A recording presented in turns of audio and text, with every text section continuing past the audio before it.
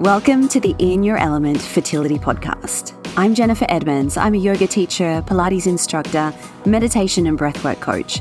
And for the last 15 years, I've been helping women on their journeys to motherhood and beyond. This is the podcast that blends both science and spirit with everything you need to know as you navigate your fertility journey. If you're looking for a way to support your physical health, your mental health, reduce anxiety, and reclaim some joy back into your life to make the process of trying to conceive feel easier, then you've come to the right place.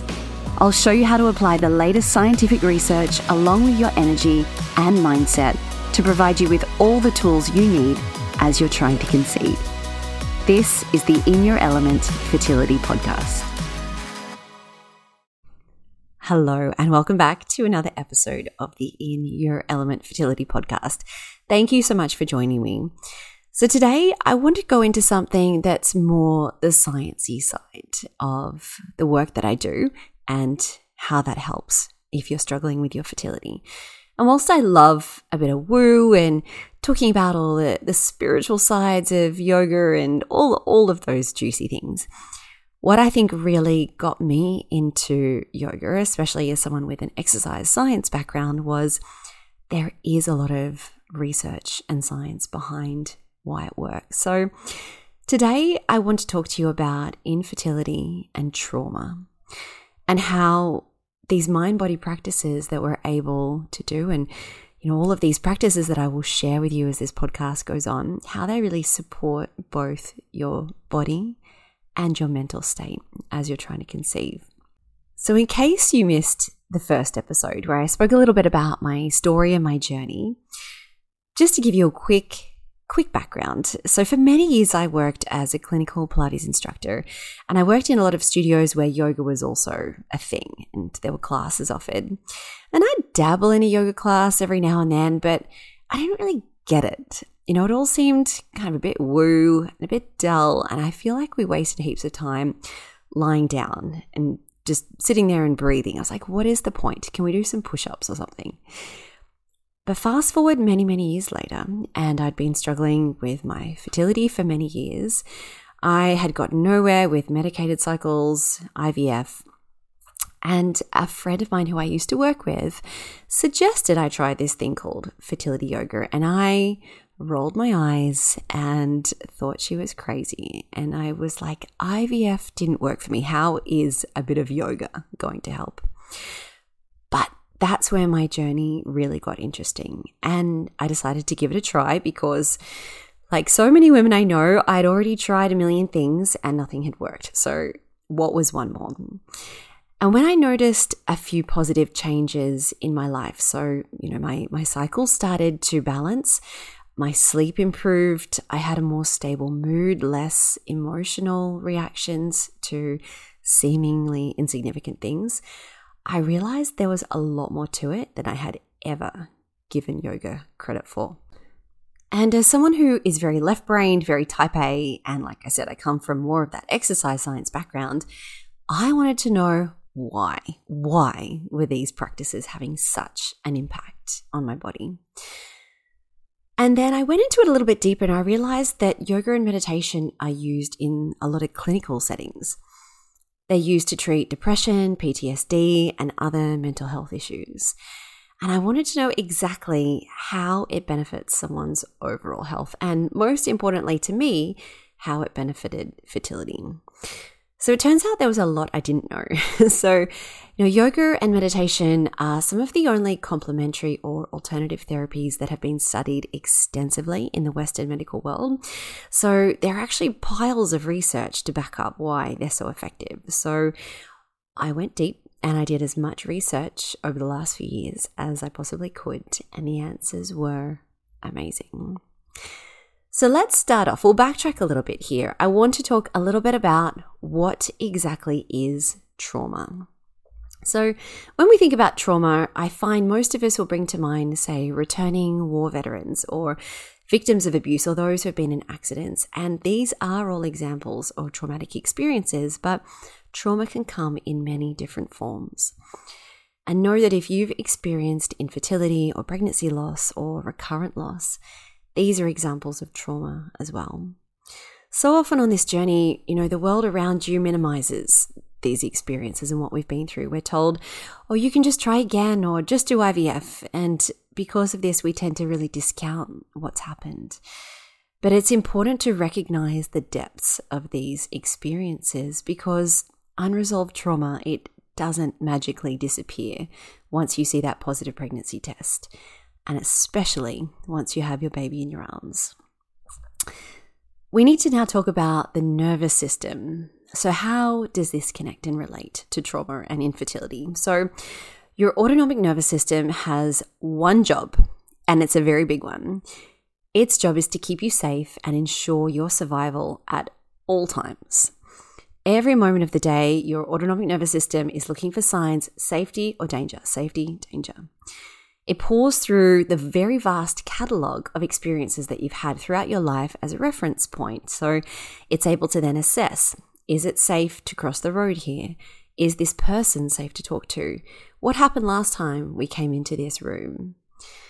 And unfortunately, when you've been through traumatic experiences like infertility or pregnancy loss, your autonomic nervous system will start to work overtime. So it brings you into this heightened state of vigilance, that heightened state of where stress hormones are flooding throughout your body. You're always on the lookout for danger. You're waiting for the other shoe to drop, even in really seemingly harmless situations. You're expecting the worst. You're not able to enjoy the present moment. And I find that it often becomes really hard to enjoy the little things or things that you used to really love doing. You overreact to small problems and you have trouble concentrating. You also might have trouble sleeping. That is a big one as well. You might deal with panic attacks and flashbacks, and this is also known as PTSD.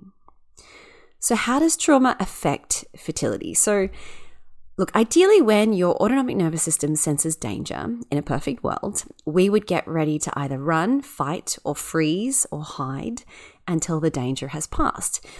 Now to do this, your brain will activate the sympathetic nervous system.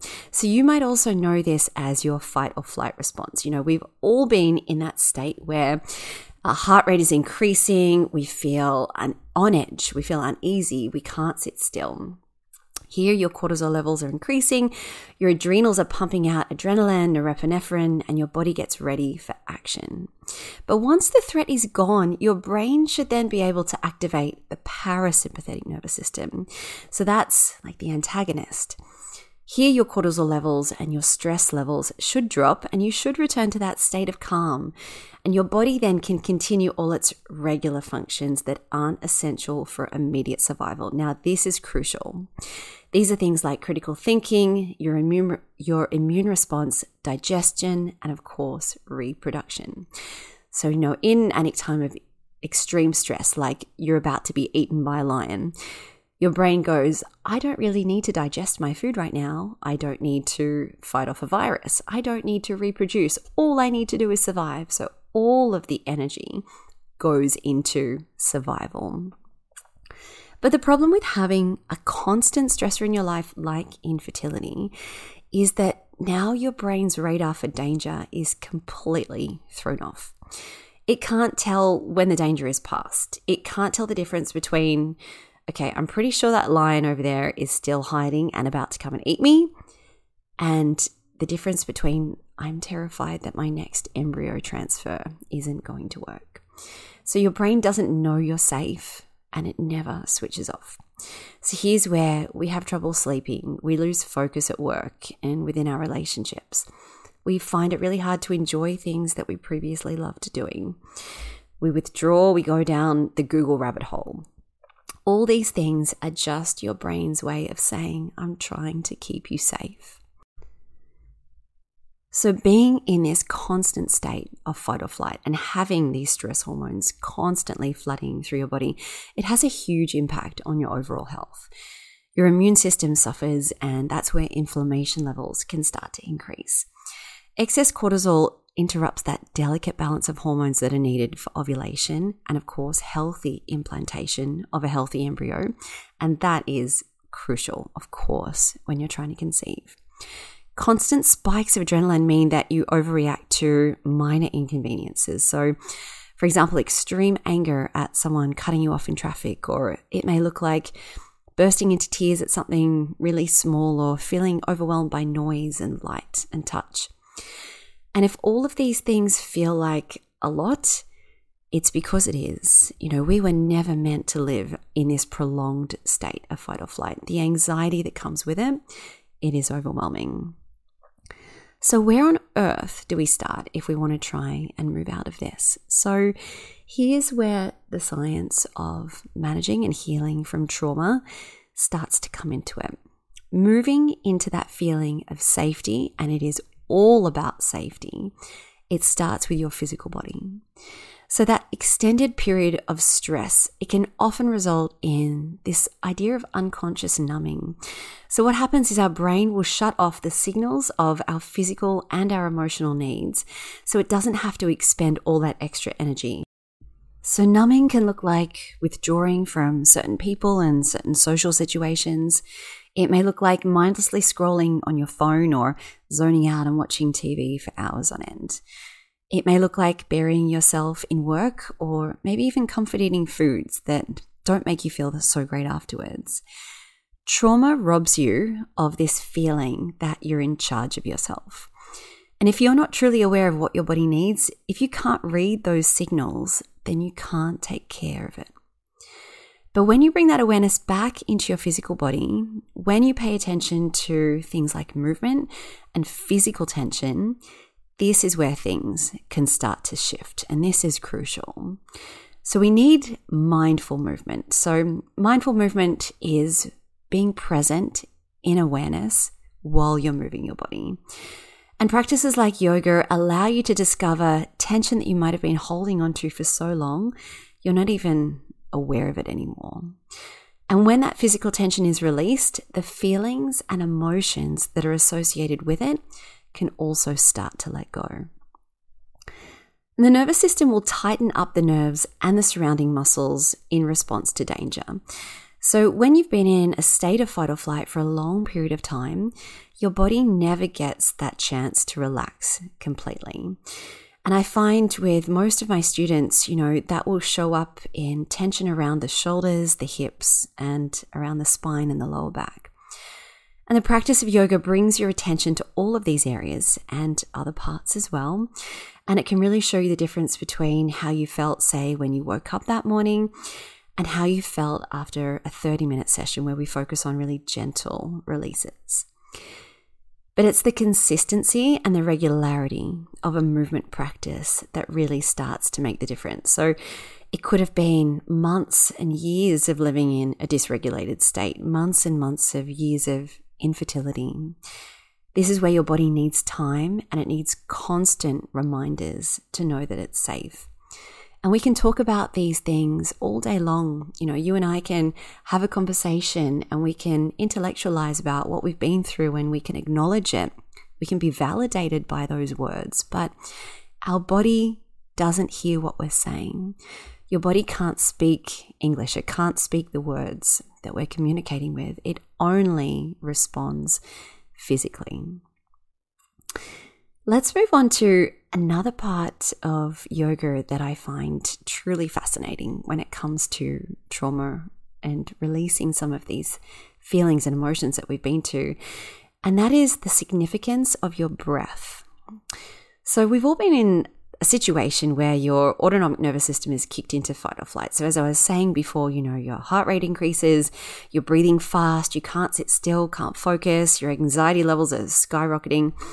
It's really hard to get out of this state when you feel so out of control, and you feel like something's taken over your body. But there is one thing that you have complete control over, and that is your breath. And this is the most powerful tool your body needs in order to come into a state of regulation. You can't control so many of the autonomic responses in your body. So, you can't control digestion, we can't control reproduction, and, we can't always control the responses that our brain and our body have to perceived danger or perceived threats. But we can control our breath.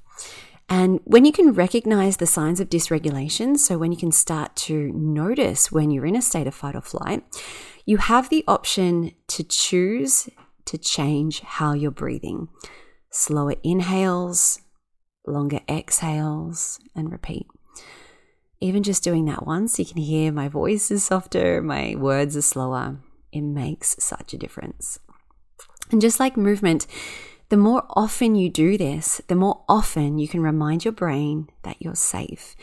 And combining movement with breath amplifies this enormously. So the next thing I want to mention, and this is my favorite, and for someone who, was an athlete growing up and loves exercise and loves movement, this was the hardest part of my practice, and that is meditation. But I'm going to say it, meditation is magic. And I want you to think about meditation as a workout for your brain. So, you decide on going for a workout at the gym, you've got your exercise plan, your class that you're going to. You wouldn't go to that once and think, okay, I've done my workout. That's it for the rest of my life. My body is good now. But because we all know that's not how it works. We want to think about meditation as a workout for your brain.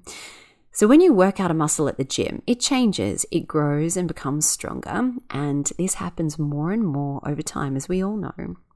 But the same thing happens when you work out an area of your brain. Now, you've got this area called the dorsolateral prefrontal cortex, and that's around the front of your brain. And this is the area that's involved with concentration, your ability to manage your emotions, your mental state, and experience feelings of happiness and joy. And we know that a lot of that gets lost when we're going through infertility and loss, and this is trauma. So when you work out this area of your brain, the capacity to access these things actually becomes easier. Now, meditation can come in many forms, and look, no type is better than another. It's really about finding what works best for you. But remember, the whole aim of meditation is presence. It's not about stopping your thoughts or clearing your mind, despite what a lot of us tend to think. It's about becoming completely aware of yourself in that moment. So when thoughts arise, when you become aware of them, when you're present to them, then you can let them go. And you start to have that power over what's coming in and what's going out. So some people find this easier to do through a guided meditation, sitting there with someone suggesting what to focus on and what to think about and when to focus on your breath and how to breathe. But a lot of other people prefer just to sit in silence. I particularly like a moving meditation. So this is where you focus on your breath and you just ask your body to move really gently in a way that feels in tune with this. And a lot of women really resonate with that. Meditation is really central to yoga, and as I mentioned before, it's in that moment of both stillness and movement that the focus is always about you and your body in that present moment, and that's where things can really start to change. Now, before we get towards the end of this episode, a way that I like to demonstrate the power of your mind is by telling a lot of my students about the power of the placebo effect. Now, you may be aware of this, you may not know about it in great detail. I'm going to give you a really quick rundown of what it is. So, when we think about all that our mind is capable of in terms of protecting you after facing a trauma, we can see how powerful it is. For months and years, and decades after we've been through something traumatic, your brain is still trying to protect you. How powerful is that? But this means your brain is completely capable in other ways as well. So the placebo effect is best explained when, before a big pharmaceutical company can sell a new drug to the general public, they have to do really extensive studies and tests. And they do this through what we call a double-blind study. So participants are separated into 3 groups. One group is a control group and they take nothing. The second group takes the drug and the third group takes a placebo. So that's a fake drug. But the participants don't know if they're taking the real drug or the fake one. And what studies have shown us time and time again is this. Those who take the placebo get better. People who think they are taking the medication start to heal, their results always improve over the control group who didn't take anything at all. How else can you explain this other than acknowledging the power of your mind? I think this is just so fascinating. So know that you have the ability to change your thoughts and in turn change your actual physiology and change your response to situations. And again, that's where being able to practice this and getting into a regular practice, being consistent, becomes so powerful. When you think you're getting better, you actually are. So to finish up, I want to talk about why this is so much more than just your fertility journey, why it's so much more than just a positive pregnancy test. The changes that occur in your brain that come as a result of ongoing stresses in our lives and traumatic events, they are far more reaching than we realize. And, so many of us assume that once we get those 2 lines on the pregnancy test and, once we get that baby in our arms, it will erase the years of struggle and what we went through in order to get there. But that is not how it works. And studies will show us time and time again that the brain physically changes with trauma. And as our brains try to ward off those scary situations, we also lose our capacity to feel fully alive and appreciate what we have.